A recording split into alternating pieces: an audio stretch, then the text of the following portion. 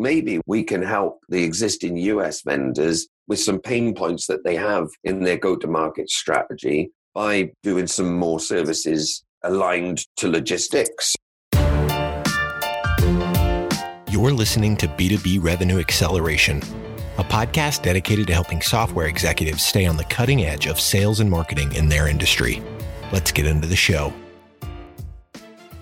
Hi, welcome to B2B Revenue Acceleration. My name is Aurélien Mottier, and I am here today with Barry Desmond from Exclusive Networks. How are you today, Barry? Fantastic. Good. So, Barry, we are here today to talk about the differences between the distribution model in North America and in Europe. But before we dive into the details, do you mind just giving us a little bit of background as to your role within Exclusive Networks as well as Exclusive Network as an organization and what you guys do? Okay, yeah. So thanks for having me on the podcast, by the way. I'm sitting at the group level, so I've got global responsibility as the COO for primarily all the organic growth aspects of the business, which is primarily VP of sales, services, and marketing and business development. So that stretches everywhere from New Zealand all the way over to the US to San Jose and lots of places in between. Good. So quite a wide geographical coverage. And in terms of Exclusive Networks, could you just give us in a few words, the mission of Exclusive Networks, why your clients have chosen you guys? Our mission is to disrupt traditional distribution in the technology sector. We've grown primarily from a European base. In fact, we're the only European headquartered global distribution business.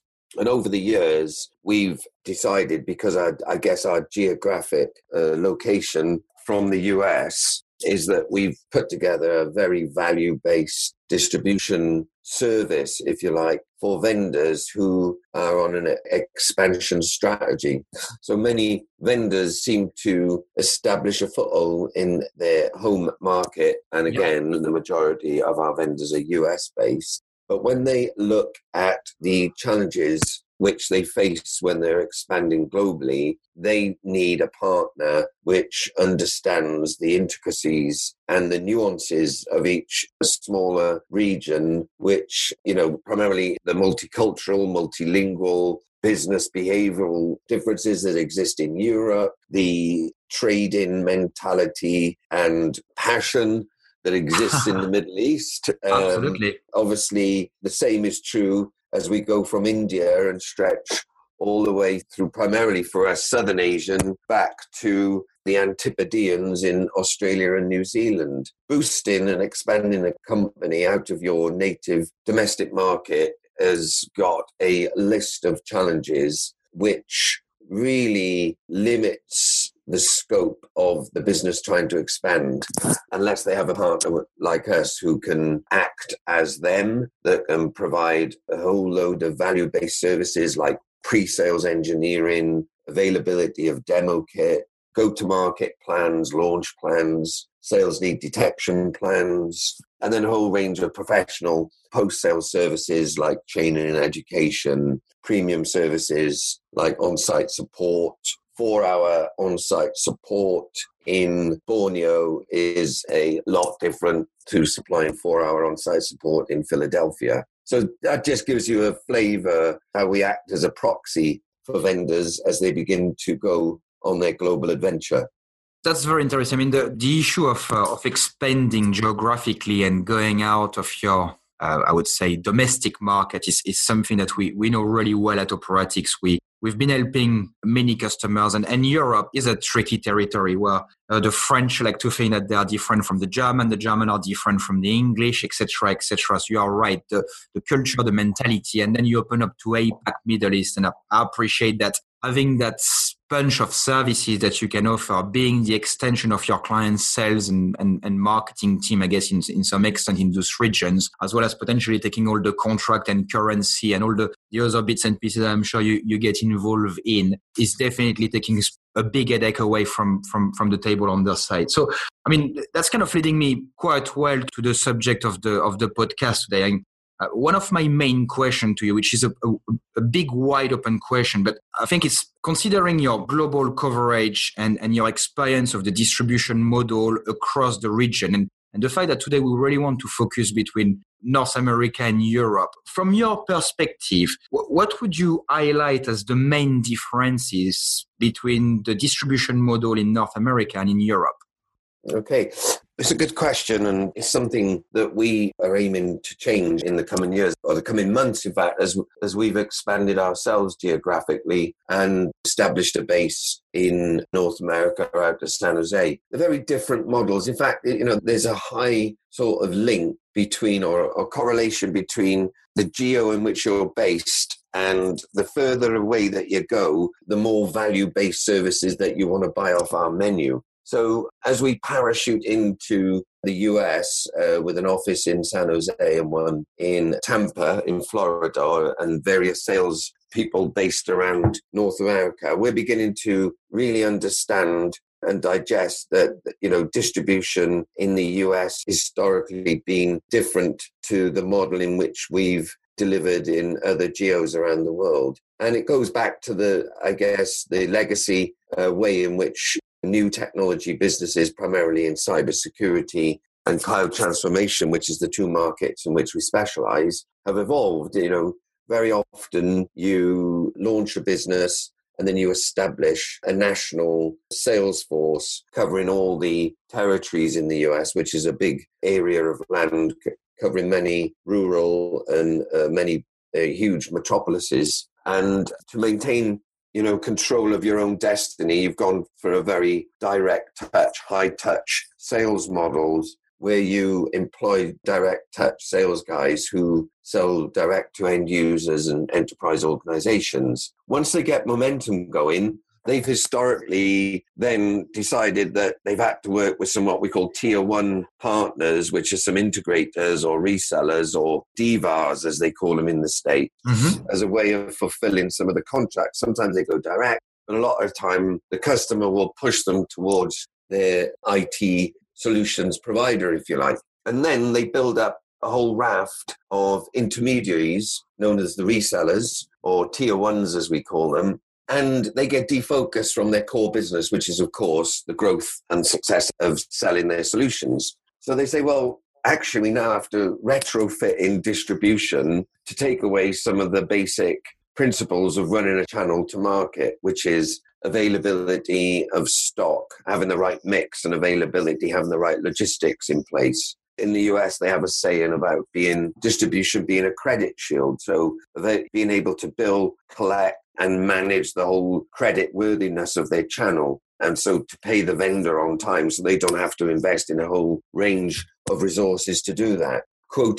Delivering quotations in a timely manner, within a couple of hours and being accurate, being over 99.5% accurate. This is what they think is the role of distribution in North America, and some of the biggest global names that we're all familiar with have established their businesses in North America and really run what is a fulfillment transactional distribution model, which for us is just one of our services. They primarily base their business on that model, and that's how it differs from our model, because the value, the availability of resources to do pre-sales consulting, professional services, demonstrations, to do the marketing, to do the sales lead detection, they've done historically themselves. So those sort of services, the go-to-market services, the engineering services, the education services, the enablement services, the support services, the premium services, they've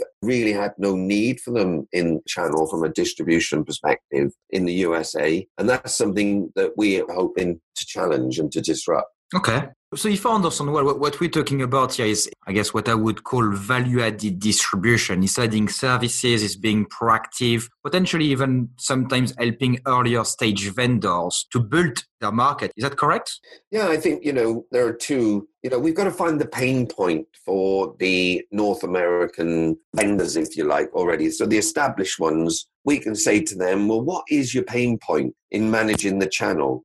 Where do you think you're missing and where do you think we can help?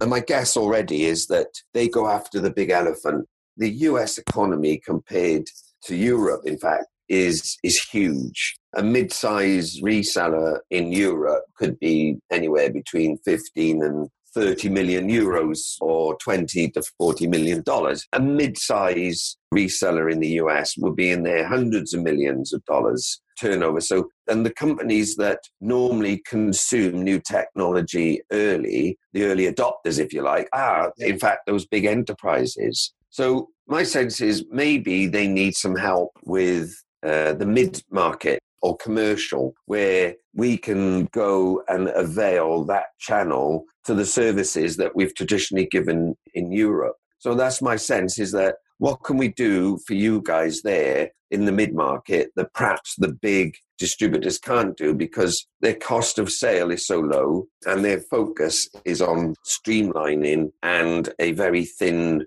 margin business. So we're sort of saying, well, maybe we can help the existing US vendors with some pain points that they have in their go-to-market strategy by doing some more services aligned to logistics. Mm-hmm. So our global footprint, for instance, and our ability to deliver into over 167 countries, we think may be interest into them so that they can have one contact through a global deal desk capability and deliver into multiple countries and territories in a very light touch way. We could do reverse logistics. We could do disposals, right? So we can begin to add value in terms of those services, but then we can begin to do training. We can begin to do pre-sales. We can do premium based services, and hopefully we can help them launch new technologies or new versions or modules of their technologies into this space. So to address a sector of the market which they probably feel that they're underrepresented in. Absolutely. Similarly, we can say to new startups from the US, why go disrupting the technology market? Why didn't you disrupt the way in which you go to market? So instead of taking that traditional slow route, why don't we light up the channel first in the US and find those early adopter partners like we have in Europe and Asia and Middle East and so forth? Why don't we ask them to help you scale and accelerate your go-to-market? So we're having some very interesting conversations there. And of course, then we can avail those new startups to our full range of services.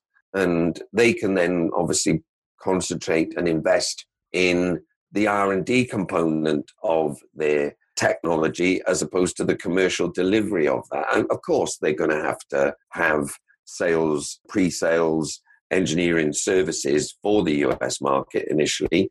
But maybe instead of having 40 teams of sales and pre-sales guys dotted all around every state or major metropolis or market in the US, maybe they can cut that by half and then focus on enabling the channel so that we can scale and accelerate their go-to-market. Yeah, I think that makes perfect sense. I mean, from our perspective, again, we're not as involved as you are in the channel and the distribution model ourselves, but we've heard many times vendors telling us about the cost of ticket for entry and working with a big district. So they need to reach that critical size, which sometimes is very difficult to reach a critical size because, as you mentioned, you need to reach the steps of having the team, your own team in region, and that scalability can be quite complex. I guess.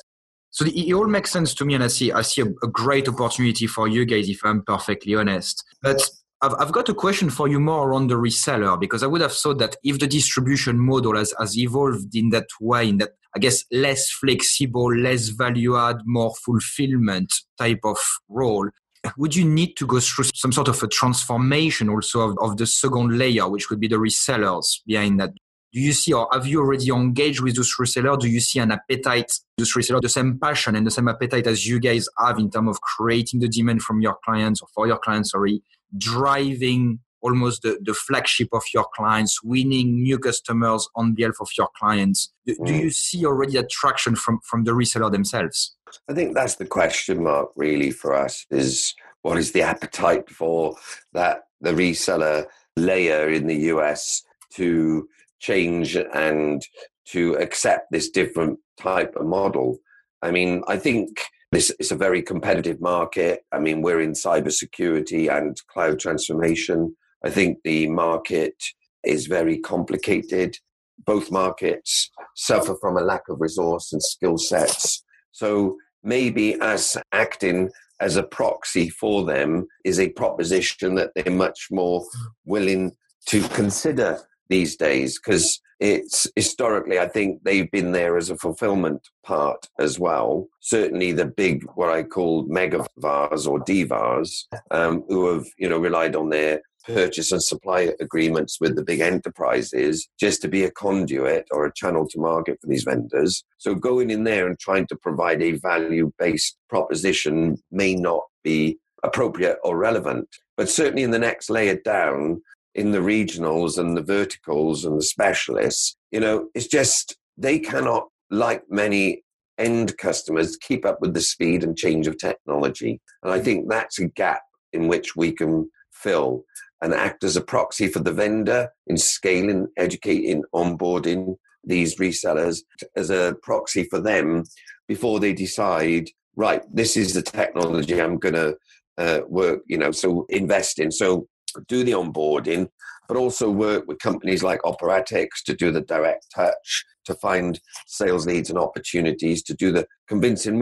One of our guys, Laurent, who's the king of Europe or the king of Mediterranean, he always says, to sell to convince, we go direct. To sell to supply, to invoice, we go indirect. So I think we've got a certain amount of evangelizing ourselves. So it's not only evangelizing the technology and the new innovation and the new vendors in that respect, but it's also evangelizing the model and getting acceptance of that. And I think we've got a damn good chance, because there's a perfect storm of complexity coming together. And what we're offering is simplexity, simplifying what is a complex technology ecosystem at the moment, where from a cybersecurity perspective, the velocity, the variation of attacks and threats are spiraling out of control. There are regulatory and compliance issues which are becoming more critical and more enforceable. Then you have just the pure number of technologies or security tools people have to put into infrastructure. Making CTOs and CISOs question whether they should go best of breed, or the complexity is leading them to complacency, where they would, say, we'll go to IBM or another generalist IT supplier to deliver what, quite frankly, would be inferior solutions. And the fourth part of the perfect storm, of course, is the skills gap. There are over 1 million cybersecurity vacancies in the US alone, 2 million worldwide. So I think the time is right for this provocative model where we can convince the channel in the USA that maybe there's a different way. I've really enjoyed the conversation today, Barry. So we're coming to the end, but from my perspective, I did call you earlier on a value-add distributor or someone trying to bring value-add distribution to the US market, but it almost sounds like a proactive distribution. And I think I like the sound of that, because we live the same story every day. It's about being proactive. It's about taking control. It's about advising and supporting your clients in thriving in their market. So, but look, Barry, thank you very much for your insight today. I'm sure the audience had lots of interesting insight from the experience that you shared and the statements you made and some of the ideas that you convey as well on the podcast today. Last question that I've got for you. I'm expecting people to probably want to get in touch with you further to the conversation today. What is the best way of getting hold of you, Barry? They can send me an email. They can go on the website. My email address is bdesmond@exclusive-networks.com, or the general website, exclusive-networks.com or exclusive-group.com. But we run a very flat, real organization here. No matter what anybody's inquiry is, I will give it my immediate attention. Well, that's wonderful, Barry. I mean, It's fantastic. And I know how busy you are at the moment. We spoke a few weeks ago about your objectives, guys, in the US. I know you have been very, very involved and back and forth quite a few times. So I really appreciate the fact that you took the time today together with us. And again, thank you very much for your insight and thank you for your time today. Well, thank you for the $10,000 for doing it. It's a pleasure. It's in the brown envelope just underneath your desk. Cheers, guys. Thank you. Thank you very much, Barry.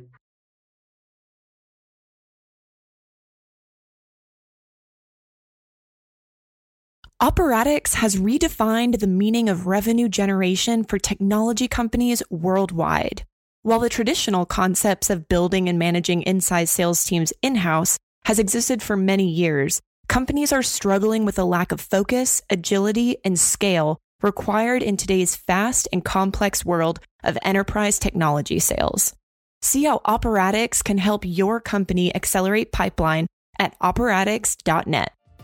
You've been listening to B2B Revenue Acceleration. To ensure that you never miss an episode, subscribe to the show in your favorite podcast player. Thank you so much for listening. Until next time.